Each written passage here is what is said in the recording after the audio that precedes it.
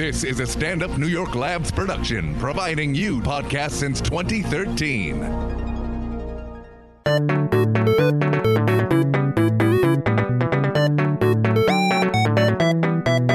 Hey everybody, Raylan Casper White here, coming to you with another episode of X-Ray. I'm still in this lovely apartment in Tel Aviv, which has been a bastion of wine and intercourse and knowledge that I've acquired through all my amazing interviews. I'm on a street called Michal Street.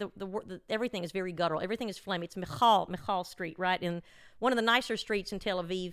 Even though some of the buildings look like slums, apartments here are still over $1 million. Doesn't make sense. But it's like Manhattan. It's like an island only surrounded by people that want it destroyed. I am here with Chen. It's written Chen. Chen Alon, he is the Israeli side of the Combatants for Peace, the organization that I interviewed Suli Khatib from, this amazing nonviolent peace activism organization, but he's the Jewish side. So I'm here to talk to him because we got the Palestinian side. I want to talk about the Israeli side. So please, let's just start with, obviously your name is Chen Alon. You live in Tel Aviv. How did you get involved with that organization? How was it born? It was born actually from my military service, but if you want to go deeper, always deeper. Always. Okay, so let's start with the Holocaust. Okay. That's deep. Okay. It's deep enough. Yeah, pretty deep. Okay, so my grandfather was the only one of his family who was smart enough, because he was Zionist. He left Europe and he went to Palestine. This is before Hitler took over? That's right. No, after Hitler took over, but he was in Poland. So in mid-30s, he came here, and he was smart enough. He was avoiding the Holocaust, and then he was the only one from his family who survived the Holocaust. So he left on his own. All the family was like, no, we're staying here. We're going to be fine. We have good locks on the doors. That's right. And then my father grew up with this, idea that because his father was Zionist, that saved our family. And I grew up the same. So I wanted to become a soldier. I wanted to save the only shelter that the Jews have in the world. Which was legitimate. Yeah, it was. And it's partly true. But then I found out when I joined the army, like I wanted to walk in my father's footsteps, that I'm not guarding and watching the only shelter of the Jewish people, but I'm imposing military regime on Palestinians in the occupied territories. Because I joined the army in the very same day, we could say, that the first Intifada started. Which was what, like 86 or something? 87. I'm good, right? Look at that. I'm not as ignorant as people think. Don't be fooled. So prior to that, obviously people in the military that were fighting for the fighting in the wars when Israel was attacked and kind of literally fighting for the existence of the country. But once you got into the army, you were disillusioned by saying that I'm not fighting for the existence of the country anymore. I'm actually doing harm. Is that what you felt? Yeah, although the fuel of the Holocaust and the never again and all the history of my family and the education system here and everything, so the justification is so strong. So this dilemma that I grew up with, and on one hand, I really was deeply connected to the history of my family and my people, and the justification of the never again and the shelter that we have to protect ourselves and so on. And on the other hand, what I see with my eyes and I do with my body is I'm invading Palestinian houses in the middle of the night. I'm chasing children who are throwing stones, and so something is not integrated in what I do. Okay, but to some extent, you did. Are you boiling? I know it's hot in here. It's hot. I had to turn the AC off. It's hot as balls, but I think it creates a nice Middle Eastern feel. Yeah. But to some extent, now I get what you're saying, but to some extent, there's that dilemma because you are also. It's not a great relationship between, and there is some sort of protective mechanism you are trying to provide. People are trying to infiltrate. I know there were times when there were suicide bombings or people can get, you know what I mean? So there is obviously some sort of war, even though people don't see the sides as equal, but there is a battle that you are trying to protect Israeli citizens from. And that's exactly what we're trying to do in Combatants for Peace, not to be stuck in this zoom in of, there are suicide attacks, there is this, there is that. If you are always stuck in the situation and you're never able to zoom out and to see, okay, let's not be addicted to this zero-sum game, but ask not who is right and who is wrong, but what we can do together. And then we find out that it's not that my narrative is canceling Suli's narrative, and it's not that his is canceling mine, but we can actually together, through the dialogue and through the nonviolent struggle against the occupation, which is violent oppression of the Palestinian, the military regime. If we do that together, we're dialoguing and at the same time non-violently struggling against the occupation, we're able to create a third narrative, which is not either or, but it's something that we can present and exist together. And that's really unique, something that is quite difficult to explain to people or to share with people. Because it's not the binary of either or that we are all, addicted to this zero-sum game. It's interesting because I'm a humanist and I like to care about everybody, but I've been confused. It's been hard for me to kind of process all this information. But what's interesting is I get that Israel is still fighting for its existence, even though the global narrative, you know what I mean? It's tricky, right? Because we are dealing with professional victims, professional aggressors. Like, that's kind of how people categorize things, right? Like, who's more powerful, who's the bully. But what's curious to me... If you think that the U.S. is still struggling and fighting for its existence? If the U.S. is still fighting for its... Well, I think the U.S. is fighting for its moral existence. I mean, it's lost its way. And the U.S. is so tricky because it's a conglomerate of immigrants and people that have come in based on ideas, and ideas are what keep them together. People don't share the same idea. There's no sense of national unity except over ideas. And now that it's so splintered, it's hard to feel a connection to somebody. Same here. I don't think we are under any threat or existential existential threat. You don't? No, absolutely no. I think we are. That's why I gave the example of the U.S. According to international media, we have nuclear weapon, and all these superpowers are behind us. And if you really look at the Middle East, Israel is not under existential threat. I guess I try and be an optimist, but sometimes I imagine this world where, in about 50 or 100 years, where the Holocaust survivors are all gone and people are not going to be as well versed, and the deniers are going to be more prominent, they might see it as a failed experiment. And I also see that the U.S. regime, what if the U.S., because we can't, Israel can't rely on China or Russia for funding.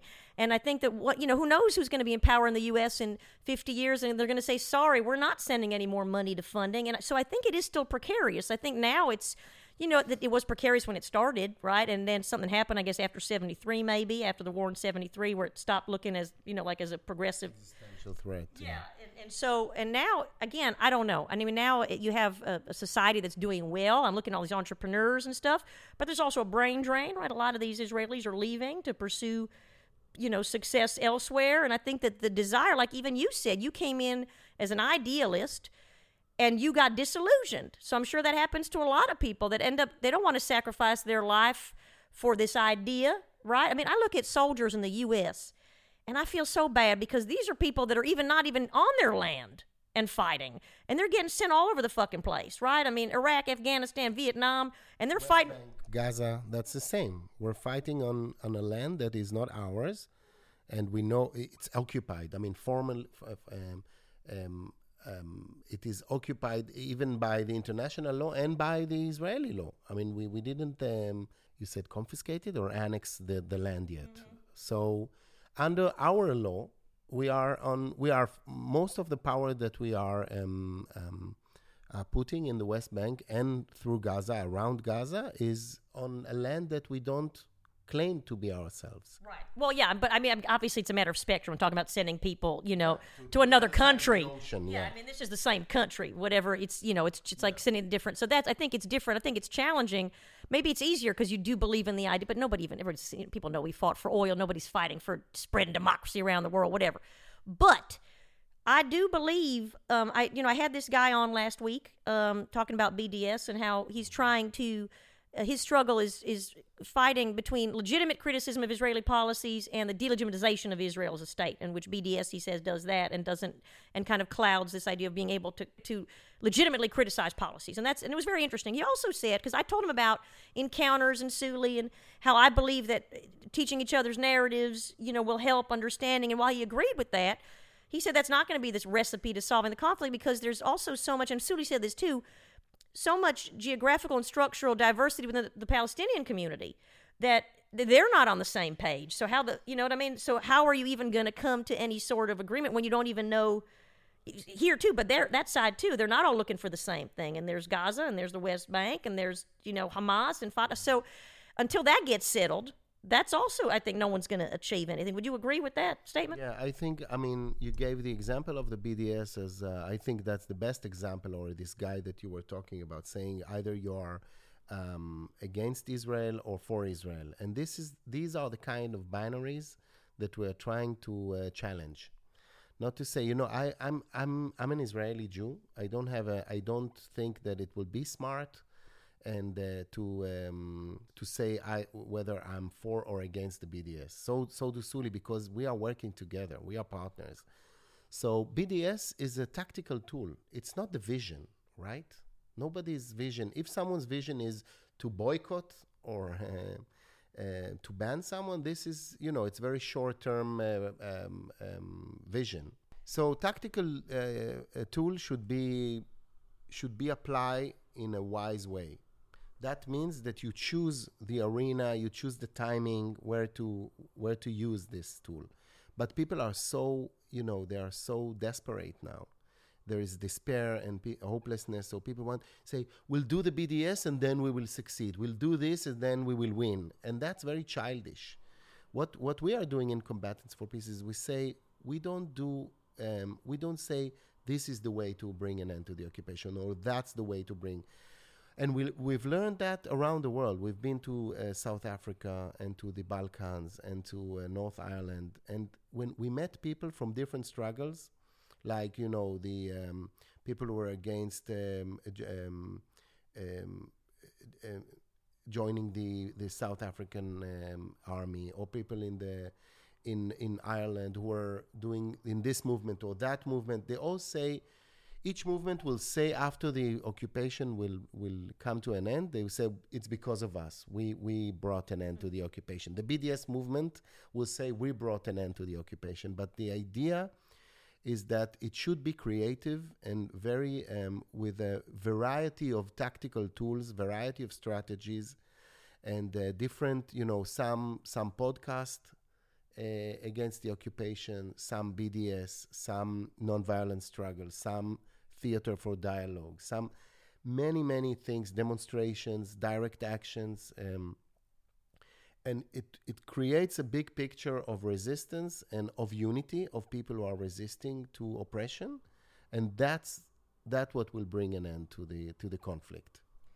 Do you because obviously I know you came from, you were like this refusenik in the army, right? You founded this kind of group of soldiers who refused, which caused also some internal dilemmas inside you at the time, or still do. But do you also, in your work, hold people accountable on both sides, or it's not even about that? You're like, it's obviously, when I say accountable, it's coming to the Palestinian community and saying, what can you do? Instead of just pointing fingers or saying, you know what I mean, we're just victims, saying, wait a minute, that's not helpful anymore. Because there's two sides here. It takes two to tango, right? It takes two to fucking tango. So what work? And tell me, I also want to hear about the theater that you said, the theater for the oppressed. I want to talk about Augusto Boal. Is that where that comes from? What kind of work do you guys do that actually holds the other side accountable? And how do you work through resistance on the Palestinian side of saying, look, you guys are also accountable, because that doesn't fit it, that doesn't jive, that rubs them the wrong way, I guess. Yeah, that's the paradigm of Combatants for Peace. What you were actually defining now is that we're not blaming each other, we're not accusing each other, we're not demanding things from the other side, and so on. The deep partnership, and I would say now, after 15 years of Combatants for Peace, the deep brotherhood is based on the fact that we're looking inside ourselves and we are taking responsibility, both sides.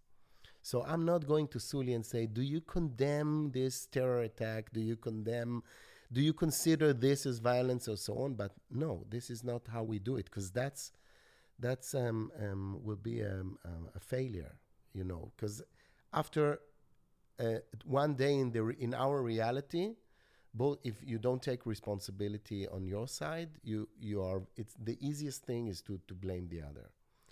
So what we are trying to do is to embody this vision, to embody, I would say, this nonviolent culture, as we call it, the binational nonviolent culture, is that I'm not blaming. If there is something wrong within the Palestinian society in terms of violence or even women discrimination, which is not part of the occupation, I'm not the one to talk about women's situation in Palestine. Suli should do that. So if we're all responsible enough to say, Suli should not condemn this or condemn that, I will do that in the Israeli side. He will do that in the Palestinian side. That creates the honesty and the trust that we can build a real partnership and a culture upon. Well, how do you change hearts and minds of people that are feeling, again, maybe more right wing, or the Palestinian, or Suli's trying to change mind? Because I find that impossible. I talk to people all the time, and people's minds are made up, and people are going to say, fuck nonviolence. Like, what is that going to help us? We're not a bunch of Tibetans in Dharam Sala, and look at them. They're not living in their own country. They're still nonviolent, living in Dharam Sala and hanging out with Richard Gere. So what's the tactic to really be able, or is there a tactic, or do you just say, no, we're just working on the undecided, working on people that are still in that debate or that inner dilemma? Because is it possible, do you think, to really change people's minds? If someone's, grandparents were Holocaust survivors, and they do believe in the necessity of a Jewish state, and they do believe that they had no alternative, this is no other choice right now in their mind, right? That we're trying to protect our citizens. I care about human rights, but I care more about, my family, and this is our country. We have nowhere to go. Look at anti-Semitism in France and Germany, and this is our country, and if we're not going to fight for it, it has to come at some expense, whatever that is. Obviously, they don't want to torture children, but it's not that, it's more nuanced than that. How do you convert those guys? What do you say to them? I have two things to say to you, not to them. Okay. First of all, you're looking at a living example of this. I have changed my mind. I was a major in the Israeli army. I was the most Zionist, patriot. I still believe I am, but in a different way. But I proved it. Okay,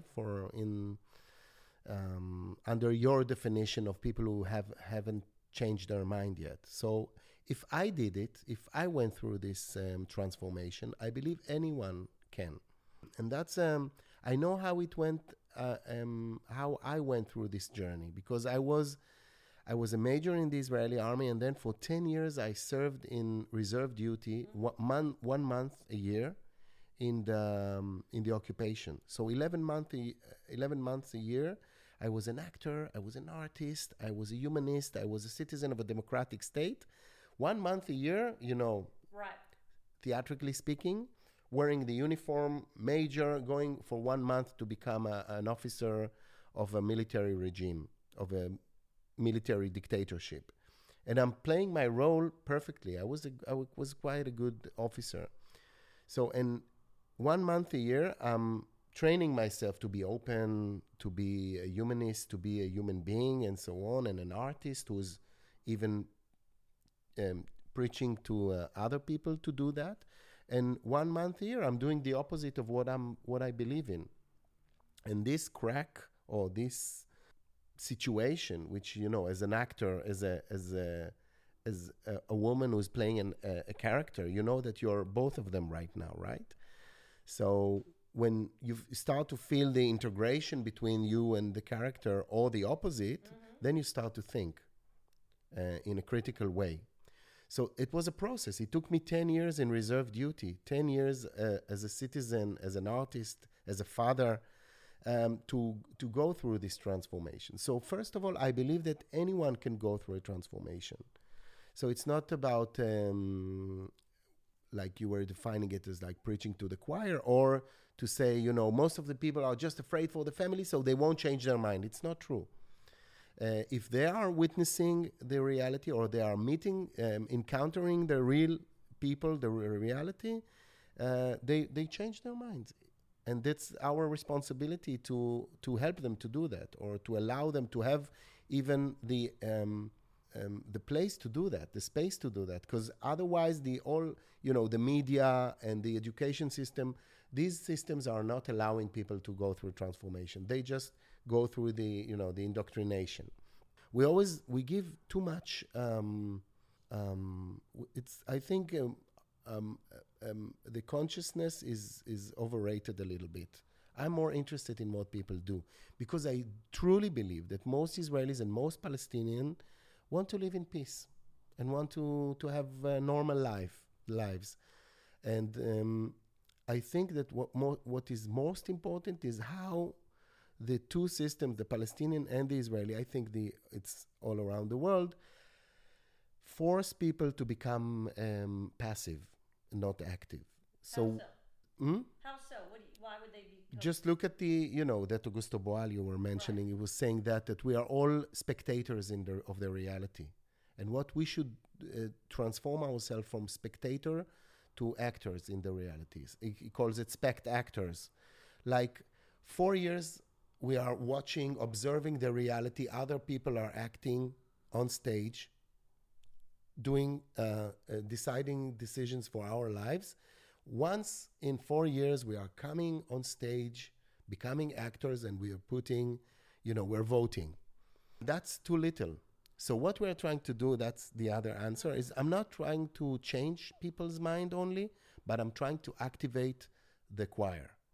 So there's a very big choir, especially in my society in Israel, people who are against the occupation, and they are just sitting silent in their seat in the darkness, in the theater of reality, watching the occupation happening in the light, operated by politicians, by the settlers, and by the people who consider themselves as actors, and they don't do anything. So what we are trying to do is to activate them, to say, come up on stage and change the reality.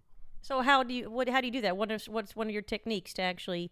Yeah, like, do you ever go to... I look at all those families that live near Gaza and those kibbutzes, and they get missiles, and their kids are running around to the bomb shelter, and they're living with PTSD, and they all care about their immediate. As a parent, I have 34 kids, but it's like your maternal instinct is like, well, fuck those guys. You're not sitting there going, I get why they're doing that. They're being occupied. You care about, well, dude, what the fuck you doing sending a missile? You know what I mean? And so how do you tackle those people? Do you do workshops? Who do you target? Like, who do you go to? Unless you have an encounter you get a mom who lost her son on the Palestinian side and a mom who lost her kid, from a missile. And let's say they understand each other for a minute and they go, I empathize, even they hug it out.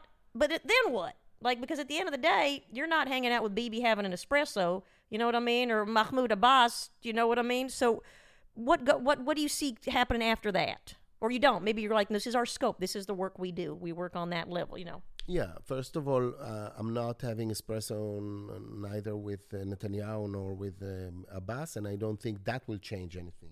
These bastards know what's going on in the reality. They don't need me to be transformed. To put sugar in their coffee. Yeah. No, not to be transformed politically. They know exactly what the reality, what is happening, and why it is happening, which is, this is the answer to you.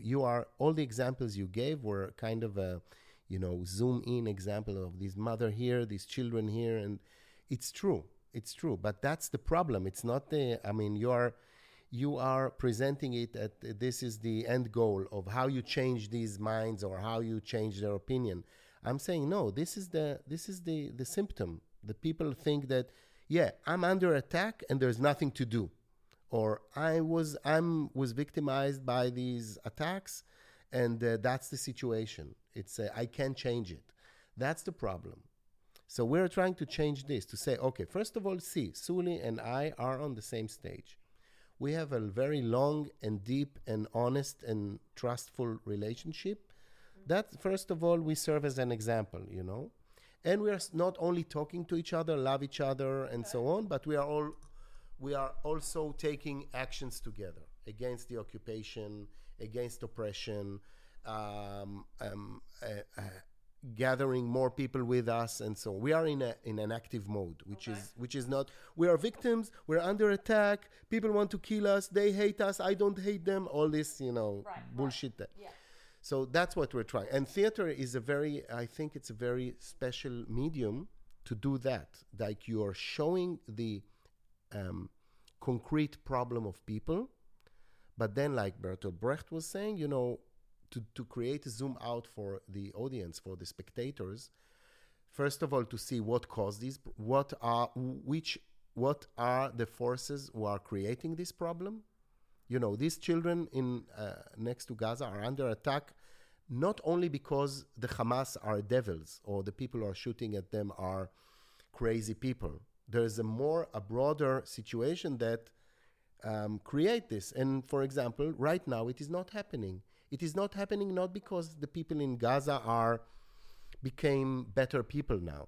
It's a political situation, and that's what we're trying to do, to show the concrete problem of the real human beings that we are working with, to allow the spectators to have a zoom out to see what caused the problems, not only what are the problems of the people, and most important, to break the wall, the fourth wall of the theater, and to invite the spectators to become spect-actors and to intervene in the show, to intervene in the scene, to change, to replace the characters and to take an action instead of them.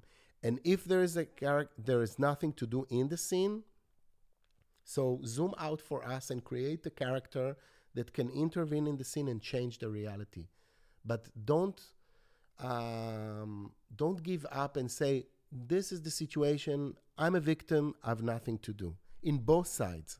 So by changing the reality, do you mean that by, obviously it's almost like group therapy, right? Like you come in and maybe through theater, you kind of show people some perspective taking, you detach a bit, you take your ego out of it, you take your emotions out of it, you see the bigger picture, maybe through encounters or maybe just through theater work with fellow whatever. And then you're saying, if we really want to make change, obviously it's all a political situation, right? So it's just by election, right? I mean, I'm tell me if I'm wrong, but on the Palestinian side, are there general elections for Gaza and the West Bank, or is West Bank Democratic elections and Gaza they're just like it's Hania and that's it? Like there are no elections for more than 10 years, Okay, so Mahmoud Abbas is not doing his election because of the situation between Israel and so. There are no, and in our elections, what the situation is. Netanyahu is being elected again and again. It's like 66 times already. I mean, it's endless. I mean, so again, to give people a sense of not autonomy, but efficacy, it's hard because you're saying, let's say I understand, I want to make change, but if the situation is wholly political, let's say I get it. Suddenly I changed my mind. You know what I mean? I get it. These people, I understand why they're doing it. There's understanding. But if they really have no control and they feel helpless in terms of changing the leadership and the political situation, then you feel helpless again. I mean, so how, that's the problem. So let's say you change enough minds here and suddenly a left-wing party gets elected by some miracle that doesn't incorporate 66 Orthodox parties or what. I'm so confused by all these. I mean, we have 20 Democratic candidates and I want to slit my wrists. But here it's like, what? So how do people get that sense of efficacy? You know what I mean? It's like, as I get older, I have a harder time losing weight. Okay? I'll be honest with you. after all these kids, I call it garbage body. I'm not shaming myself, but I used to have a six-pack. Now it's like a just doughy, and I'm doughy all over. Now, I don't feel the same, and I didn't give birth even. Okay, so, and I don't see the problem. I don't go to the gym, so I'm not pro. But let's say I started going, my friend who's in the same situation goes to the gym every day and is not fucking losing weight. So at some point, you know what I mean? It's like this learned helplessness, like the rat that you teach them learned helplessness, and even though they're touching the thing, they're not getting, they're getting the whatever. You know what I'm saying? Sometimes I'm not as eloquent. So how do you're saying change the reality, but the reality is that it's virtually impossible, isn't it, to change the reality? But you were touching on a very important, you were saying it, very briefly, and you were even, I could hear the ironic in the usage of the word therapy or therapeutic. No, I love therapy. Yeah, and I think, it's more important than that. I think that in theater, activism, art, and therapy cannot be divided. It's intertwined. And in our work, and if you say that people are so frustrated and they do the same action again and again and again, and of course they will lose hope, and then they will return to their automatic mode of, I'm a victim, there is nothing to do, and so on. So I think activism and therapy are doing the same thing, are serving the same cause of, first of all, providing hope for people. That if you lose hope, it's like, falling into depression, saying any action I would do will be useless. And one of the thing that is in common in aesthetics, in art, and in therapeutic processes, and in activism, is that first of all, you have to have hope in order to be engaged with one of these three. Mm-hmm. And then what I think that Combatants for Peace in general, and the theater in Combatants for Peace in particularly, is using these three I would say, factors or elements of theater. When we need this, we use this. When we use activism, we use activism just in order to stand up and do something. So I think that's very important. When activism is useless, or it seems useless or hopeless, so use some kind of activity to bring people into a therapeutic process, just in order to help them to stand up and not to fall into depression. But how would you suggest, let's say they do give them hope, but how do you think there's a way to change the political situation? Of course. Okay. Don't you? I mean, I don't know. I'm in a dark place now. The world is in a dark place right now. Do you know what I mean? I mean, and these shootings now that happen now, I mean, and I do feel helpless at times. I call myself the hopeless optimist. You know what I mean? Like, I want a better change, and people here want better change. I do believe that understanding others' narratives and sides helps. I think you are doing this yes, because you still have hope. Oh, absolutely. I mean, I try and bring understanding, and I try and understand, but I also try and be realistic in terms of, I love the theater. Well, I love theater, but a lot of times it bores the fuck out of me. I mean, 90% of theater I see is too long. Too long. It's like Saturday Night Live sketches. It's always too long. But I do want to, let me just, before I continue with my helpless manifesto, I want to ask you, because I didn't know really what you do, to just describe to me the theater work that you guys do. What does it entail? Just in brief, if you can tell me what it entails, who do you target, how do you get to people, how do you get people involved, how do you draw them in? And then talk to me a little bit about Theater of the Oppressed, because I don't know anything about it. The Augusto Boal, I know he was a Brazilian, right? I like Brazilians, I like thongs, you know what I mean? They're fun people. Tell me what theater work you do and how you were inspired by Boal and what that means, Theater of the Oppressed. Where did that come from? Yeah, so as I told you, my journey in theater, in art, is you have to understand that it's part of my journey, the transformation from conventional theater, because I was a professional actor in repertory theater. I was doing all this, conventional theater for many, many years. I believed in art. I believe that I'm an artist. I believe that this is something which is isolated from life. It should provide aesthetic experience for people that will be transformative for them, but not necessarily out of the artistic life, and so on and so on.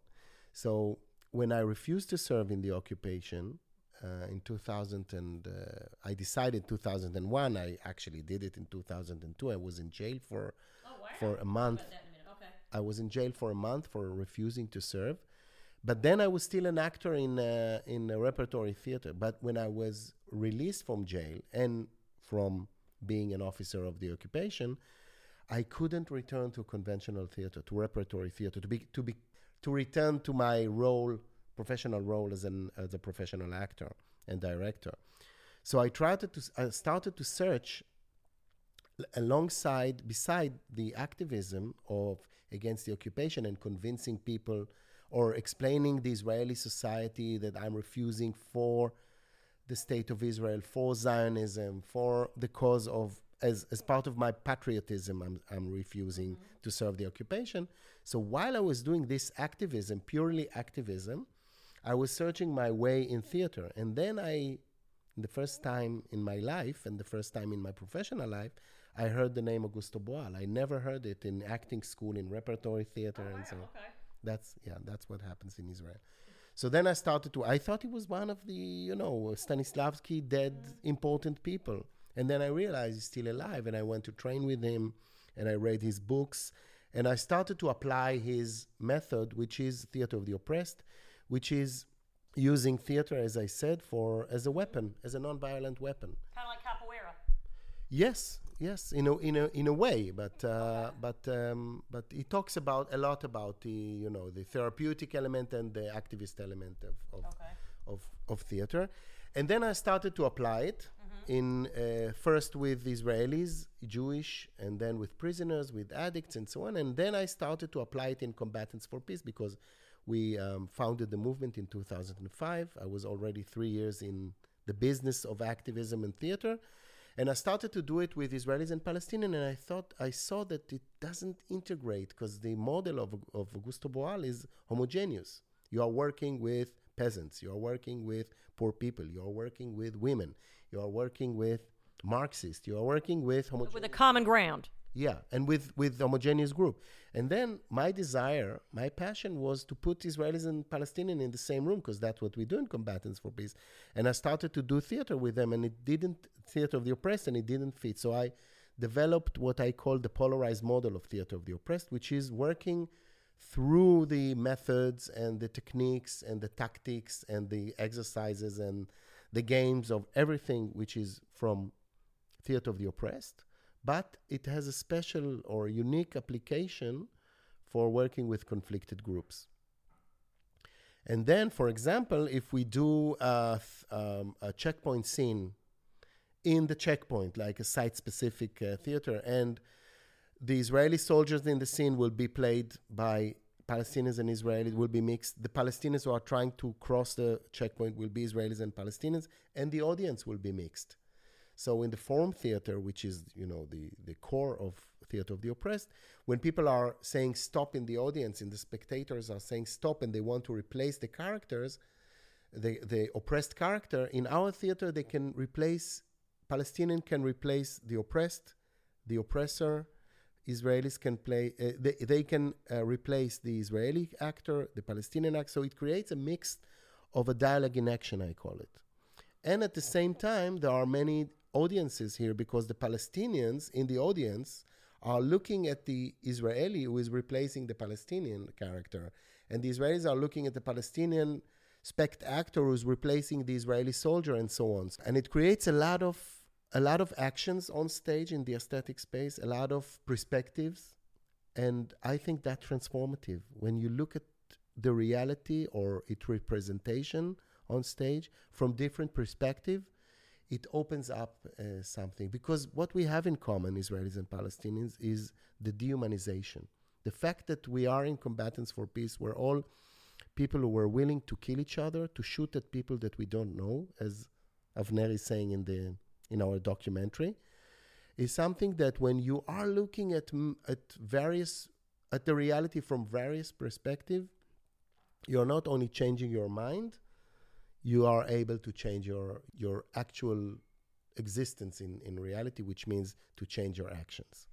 I'm just wondering, it sounds like role play. I mean, I like that. It just sounds like perspective taking, right? Role play and improv, and I think what we're doing is role play as well. Yeah. I mean, we are two human beings speaking in reality from their reals, but we are both in a role here.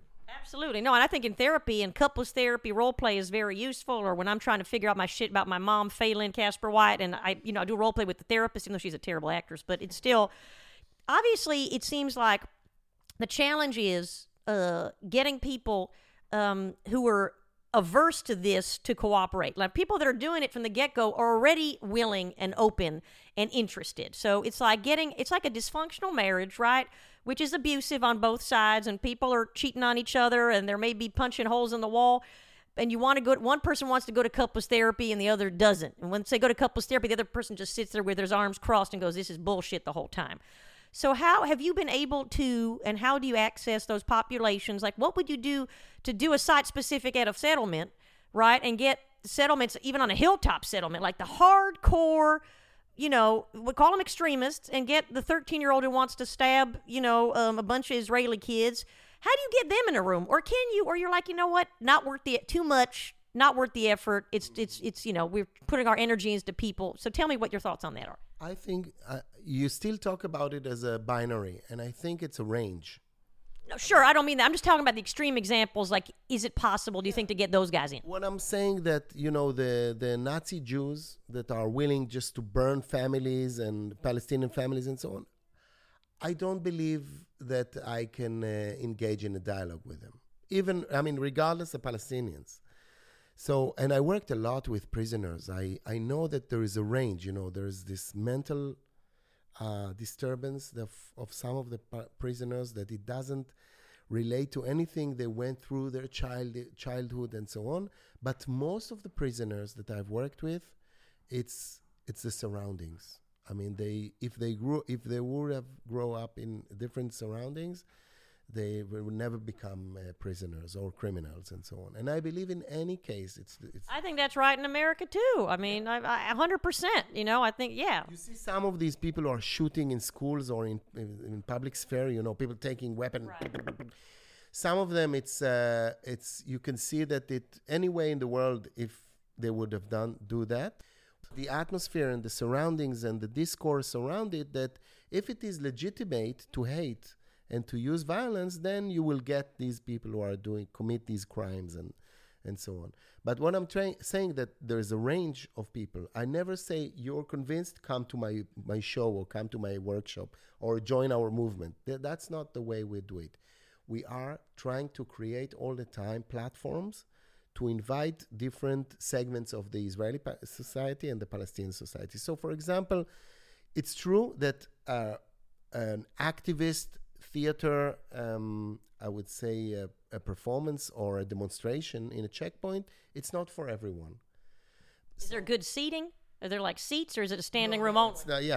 It's sitting on rocks. You said, okay, well, But I'm saying that we have different platforms, like the Israeli-Palestinian Memorial Service. I don't know if you heard. I did hear about it. Happens at Rabin Square, right? Not in Rabin Square, in the Park Hayarkon, in the biggest park of Tel Aviv. Like the Rolling Stones, J-Lo just performed there. Exactly there, yeah, precisely there. And it's like we have we started with 70 people in a fringe theater in the south of Tel Aviv 14 years ago, and the last one was 2 months ago, 8,000 people in the center of Tel Aviv. So first of all, and people said exactly what you were saying to me. You're preaching to the choir. People are, that this small fucking thing will not happen. I start cursing. I know, and I didn't say it in that tone. Your imitation of me is quite insulting. I'm just saying, but go on. So I'm saying that if you are serving some kind of a real need of people, it grows and it serves.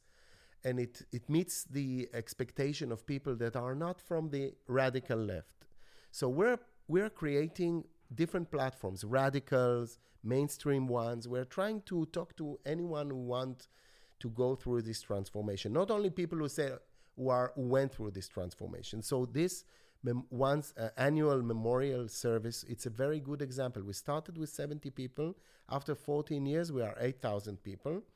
And it's something that is not considered as, annoying or radical and so on. It becomes more and more mainstream, although it's exactly the same ceremony that we did 14 years ago. It's the same components and the same structure, the same content and so on. I just think people are tired, right? It's exhausting. Conflict is exhausting. I'm sure these kids that get drafted, they're going. It's hard for them. They're young. They can't even process these decisions, and it's like people are tired. I think conflict is fucking exhausting, and so I applaud that kind of work. I think it could be good to also, and this is just an idea. I'm not a therapist, and I'm not, a theater oppressor person. But if you have pop culture, let's say, right, like Netflix is the big unifier. You know what I mean? Like people that like Stranger Things, like especially in youth, because the youth. We have to target the youth, right? The people that are going to grow up to be extremist or hateful or desperate, and so find that common ground too in these workshops. You know what I mean? As like an icebreaker, just a thought for one of these workshops. Exactly. When I was relating it to a range, so I work with youth, Israelis and Palestinians. It's less politicized than working with adults. So we're working more on the dialogical element of theater. Teenagers. If you put Israelis and Palestinian teenager, the first thing that they will say, he's handsome, she's handsome, and just want to get laid. That's right. So then you have to work with this, not to say, politicization, the Holocaust and the Nakba, and let's see what the What the Nakba was? Tell me just for my listeners what the Nakba was. The Nakba is 1948, our independence war. Oh, was that tragedy for them? It was a tragedy. The word is catastrophe. Like they lost the whole Palestine, their homeland, and it's a word that again doesn't it's the big terminology that kind of feeds the resentment over time, right? When things are framed in a certain way. Yeah, but it took me a lot of time to understand. I mean, it's about sensitivities, so I'm relate to their catastrophe.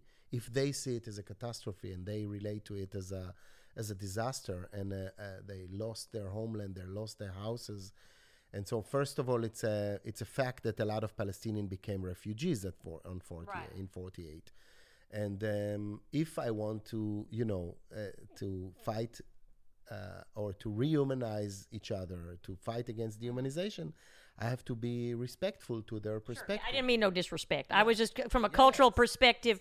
Americans like to kind of gloss over and make things nicer, especially in the South. Do you know what I mean? You get a mint julep, and you don't use words like catastrophe. This is the word catastrophe, disaster. Yeah, not so great, unfortunate, whatever. There's lots of.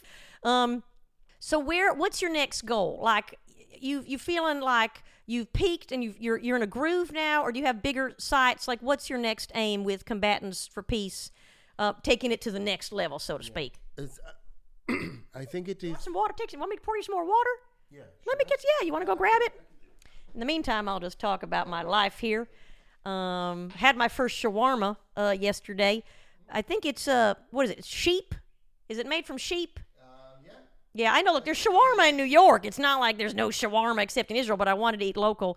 Did not sit well with me, I'll be honest with you. Hummus has actually been fun. I thought the hummus would make me gassy, but it hasn't. But the shawarma did not sit well. Just a nice little interlude. I just like to keep it, keep it grounded. Yeah, and you talk about food, so they keep up with us, Yeah, right? exactly. They stay here. Be hungry. I still prefer mac and cheese. So I want to relate to what you were saying about people are tired, they lose hope, and they are.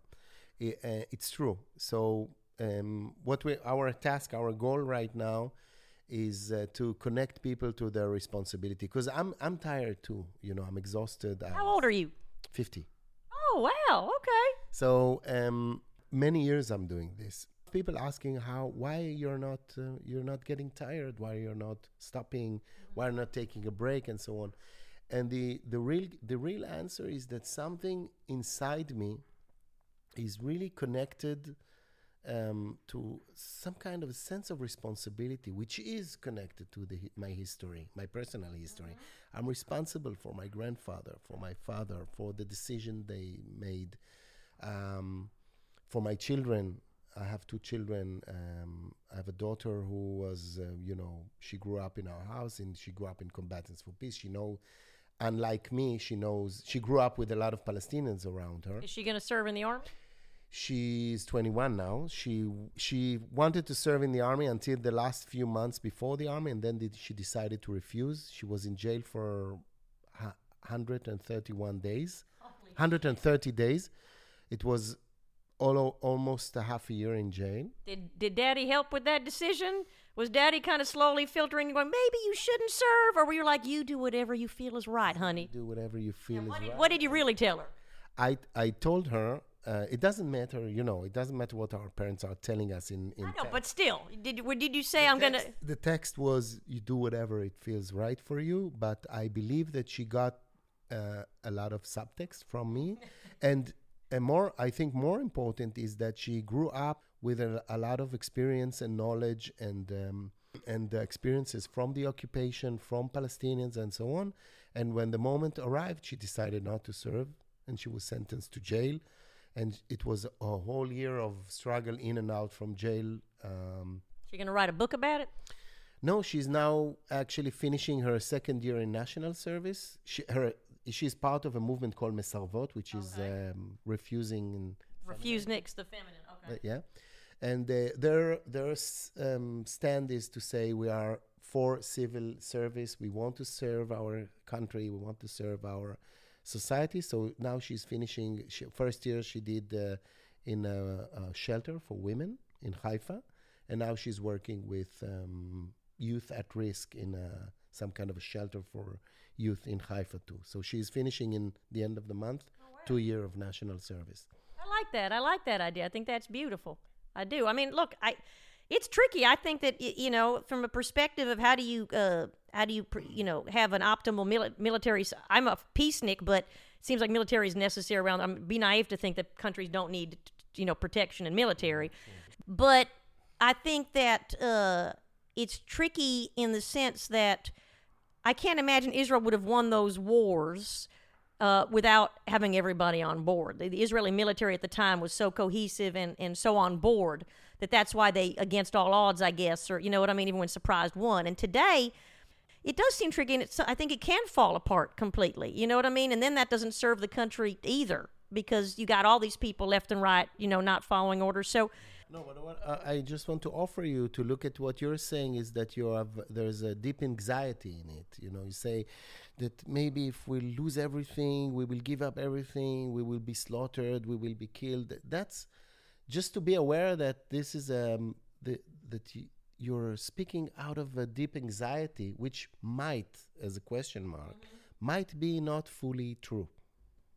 Okay, now I feel like I'm in therapy. I'm anxious all the time. You need therapy. Well, I'm in therapy. I don't need it. I'm in it. And I'm my own therapist, too. And I read all this self-help books, and I meditate and listen to Pema Chodron, who's this amazing Jack Cornfield, who kind of brought mindfulness to the West. I'm virtual yoga, even though I hate fucking yoga. But I know you guys were nominated for the Nobel Peace Prize, which is amazing. I watched that documentary, which kind of, I loved it. It felt like a really cool action film where you're suddenly going into the West Bank to meet the Palestinians for the first time, and you don't know what you're expecting on the other side. I mean, did they just email you? Did they send you like snail mail and say, "Hey, heard you're a refusenik, come hang out. We got something in common"? No, first of all, the film that you are referring to is Disturbing the Peace. Yeah. It's a documentary by Steve Apcon.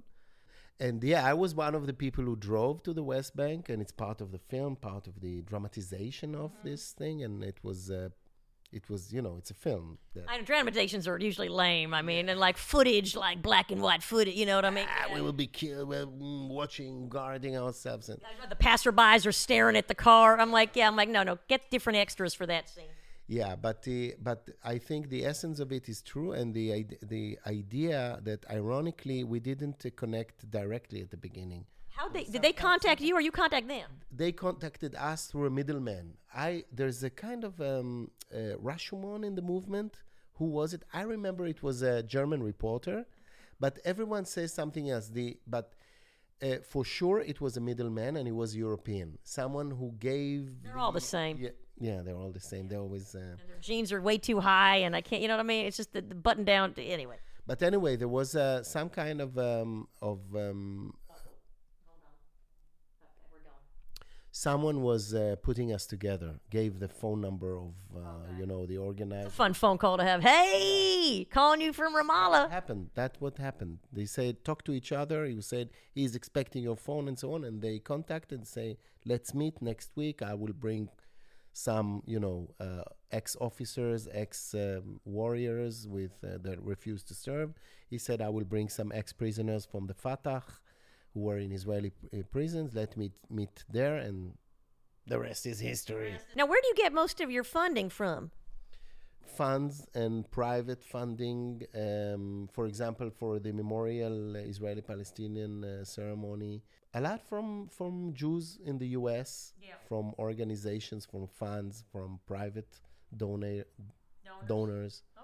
But you have to do a lot of schmoozing and fundraising and be charming, because that shit's probably annoying as fuck. That's very, very hard and very difficult. But there are shifts, I did it for a few years. Then some other people are doing this, but you guys are doing amazing work. I'm going to read Theater of the Oppressed. Maybe it'll help with my dating life too. And thank you for coming and explaining everything to me. And people can go on the web. Is there a website and people can learn more about the organization? Yeah, they can go through the website. They should watch the documentary. They should get into Facebook. We have Facebook in English, Hebrew, and Arabic. And we're open to host people here. We have tours. We have a lot of activities, and we need a lot of support from the international community. I'm sure you do. I'm sure you do. Well, it was lovely talking to you. And please, stick around. I'll turn on the AC and maybe we can chat some more. But it's been fascinating, and it's amazing seeing different perspectives. And I feel compassion for everybody. I really do, because I talked to that guy Iran about BDS, and I feel people's pain, and people are just trying to do their best. I don't say that about everybody, but there are a lot of people that are just trying to do their best and coming from a good place, and I believe that about the Israeli soldiers that are serving. They're just trying to do their best, and they lose comrades and lose people and are trying to protect, and it's hard. It's hard, and, I hope that it finds some sort of solution, and it's amazing that you're doing your part in bringing that about. I think it's amazing, and maybe you do a site-specific one, I don't know, somewhere in Manhattan. We'll do that. We'll see how that works. Thank you, Chen Alon. Thank you very much. And this is Raylan Casper White signing off.